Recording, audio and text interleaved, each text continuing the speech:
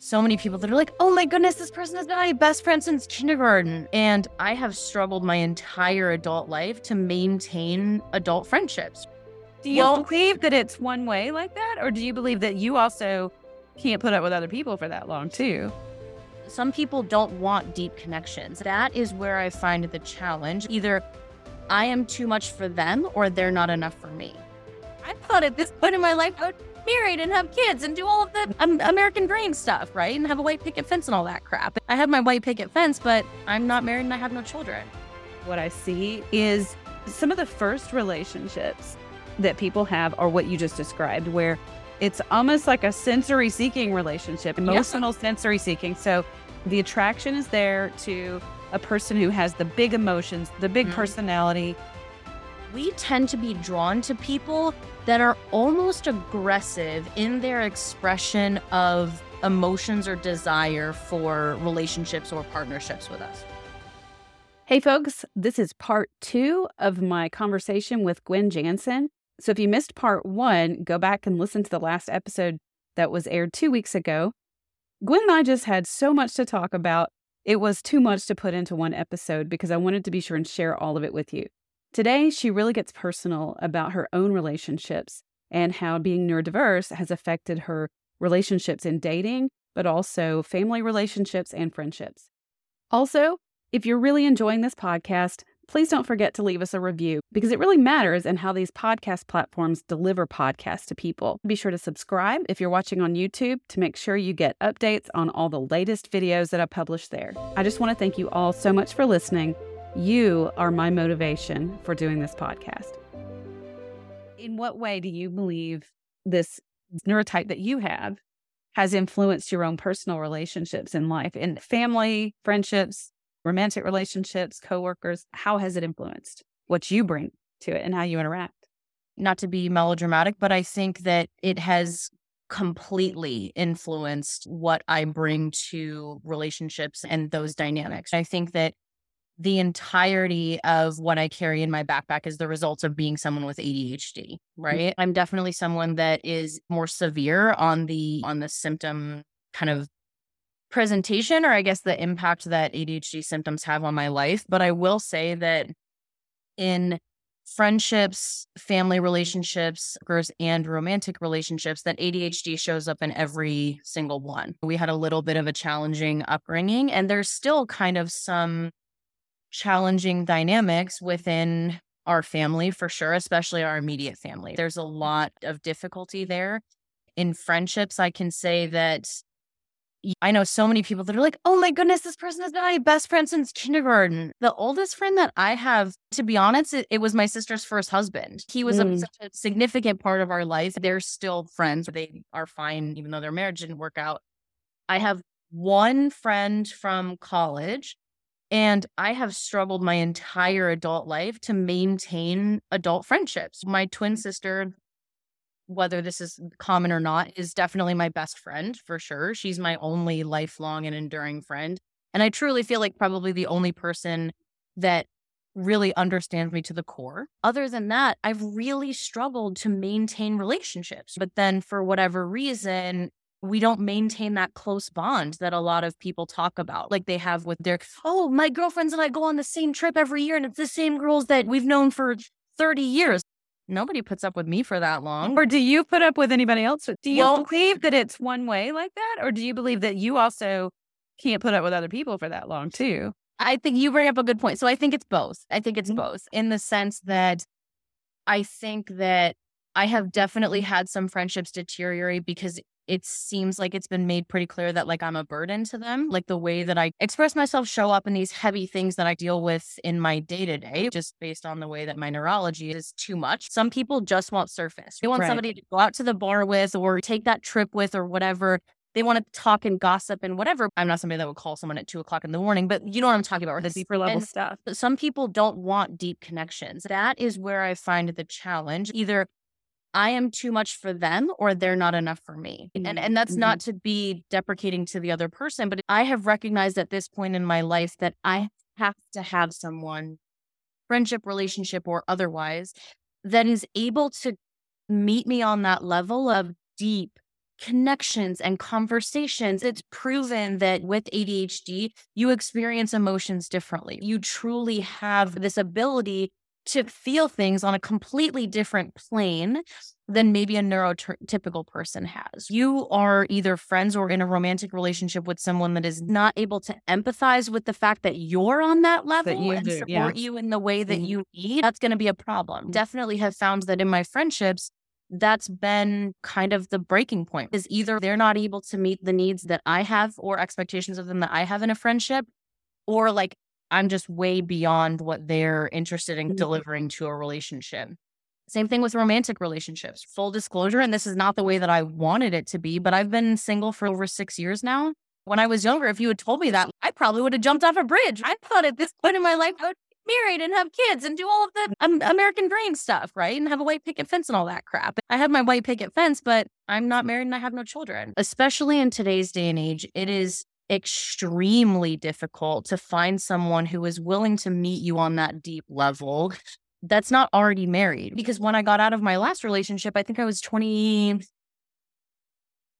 So kind of at that point where you're meeting people to marry and everything. So now that I'm almost 34, people that have that desire to have that deep connection and want that kind of solid foundational partnership to last a lifetime, they're already doing it. So for me, I never was in the right place or the right time or with the right person that wanted those things. Someone had posted the other day online about when you are neurodiverse, because you struggle with social cues, or like you said, you're not necessarily sure how to behave in certain situations, can always feel like you're like working so hard to figure out what the right way is. I don't know what the research is on it because I haven't found any, but I think there's a valid point to this hypothesis that we tend to be drawn to people that are almost aggressive in their expression of emotions or desire for relationships or partnerships with us. I've definitely found that as a trend in my relationships, that sort of healthy normal of like, it's not this like big giant fireworks show, but it's, you know what I mean? But that's good and bad in the sense that this person just wants to love you and support you in a steady way. They just want to be there and show up. We don't know how to pick up on that. When we encounter those types of people, we may not register that interest or that desire. And so what we end up gravitating towards is these people that are over the top. You know what I mean? But a lot of times that results in toxic relationships. The majority of the partners that I've had have fallen into that category where he seems so interesting, but then you turn into all of these negative aspects of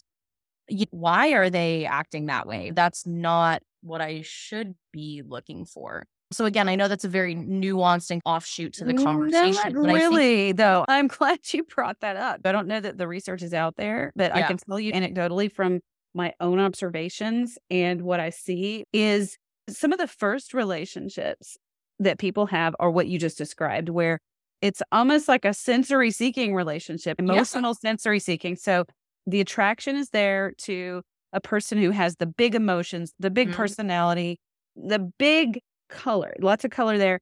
But like you said, a lot of times those people end up being personality disorders. That's part of what the draw is. That's part of what their dysfunction is, those big aspects that you just described. You were a lot more articulate about it than I'm being. But what I see is when those relationships end, there's a swing to the other extreme, steady personality, like you were saying. There's not a lot of big emotions there. It's more of the I want to provide for you and care for you. That is the autistic individual. I see a lot of partnerships where we have an ADHD partner with an autistic partner. And the autistic partner oftentimes sometimes has alexithymia with difficulty understanding and speaking the language of emotion. But that seems so attractive to the ADHD person who's been through trauma with a relationship with someone who's got a personality disorder, that this person who doesn't really do emotion because they don't experience it, they don't feel it in their bodies, they don't really experience it, they don't understand it, but they're very stable in terms of wanting to care about you, they're loyal, they want to be there in your life. So those two end up in relationships together. And then you fast forward 15, 20 years down the road, and the ADHD partner is really suffering because they don't speak the same emotional language. So I've seen that pattern a lot. And it's interesting that you would bring up that the ADHD partner is originally attracted to those really big emotions in the beginning, because then I don't see them until down the road. Had traumatic experiences from those relationships. Well, it's attractive because we feel like that person is on the same level as us as far as what they can feel, right? This person is so demonstrative in the way that they love. Yeah. We equate that to them being able to feel at a higher level as well, which is not always the case, but that's how we interpret it. This person is so expressive, they must also feel on that level that's as deep as mine. It feels familiar. It feels like it feels in more of alignment with what, who you are. To be honest, I have never dated someone that was a diagnosed autistic. And even the relationships that I had that were a little bit more with men that were more kind of that stable, even keel, like that was my last serious relationship. The one that was 6 years ago, I was with him for almost 3 years. We lived together. I totally thought he was the one. I thought I was going to marry this guy. We were looking at houses together. But over the course of our 3 years together, it was like pulling teeth, right? Certainly, he was a good man. I am not trying to sit here and slander him. He was a good man. Not the right man for me, though. The whole time, it was like trying to get him to demonstrate or express in some way that made sense to me that he cared about me. And he just could not meet that need. It came to a point where there's nothing wrong with the way you love and there's nothing wrong with the way that I love, but it is wrong if we keep trying to make it work because it's clear that we can't meet each other's needs. And then when you find that middle of the road, you don't know what to do with it because it's not so extreme that it feels like they could meet me on this level, but they are showing a little bit of interest where I feel like it's clear. And so it's challenging. And I'm going to be honest, it's a lot of suffering, right? Trying to figure out how to find a romantic partner in today's day and age, and also just with a history like mine, right? I'm in my mid-30s at this point and trying to find a lifelong partner. And you almost get to the point where you almost want to resign yourself to being like, well, I'm just going to be single forever. And I think that it wouldn't surprise me if you hear that from some of your other clients or if you ever work with single people, but it can be very disheartening and a shot to the ego when you're trying to navigate all of these things. You sit there and question, is it possible for me to find happiness? Like, how do I? It feels like a needle in the haystack. You didn't marry and divorce, but a lot of the people that I have worked with over the years have been in their second divorce and they're in their 40s or 50s and express very much what you just said about how do I find that middle ground? How do I find that? Like you said, everybody who's what they're looking for is already married in a stable relationship. I think what it comes down to is finding somebody else who is actually willing, capable, and motivated to do the work to understand who I am, who you are. People ask me all the time, can neurodiverse relationships work? Can mixed neurotype relationships work? And I'm like, yeah, absolutely. I've seen it, but it takes both partners, not one person. One person can't carry it. It takes both partners being willing to go, okay, I need to really understand who I am. And I need you to help me understand who you are. It's not for you to come over to me and it's not for me to come over to you, but how can we show up together and be cognizant and respectful of who we each are and live in harmony together that way. I do see it happening and it's hard. It's really hard, but I don't think all relationships are hard and I don't want to take anything away from these folks. It takes work to mesh two lives together, right? Take two individual people and try to make one existence. Try to share enough things that you're sharing a life with another human. So in my opinion, if you don't have to put in at least a little bit of work, you're not paying attention or something.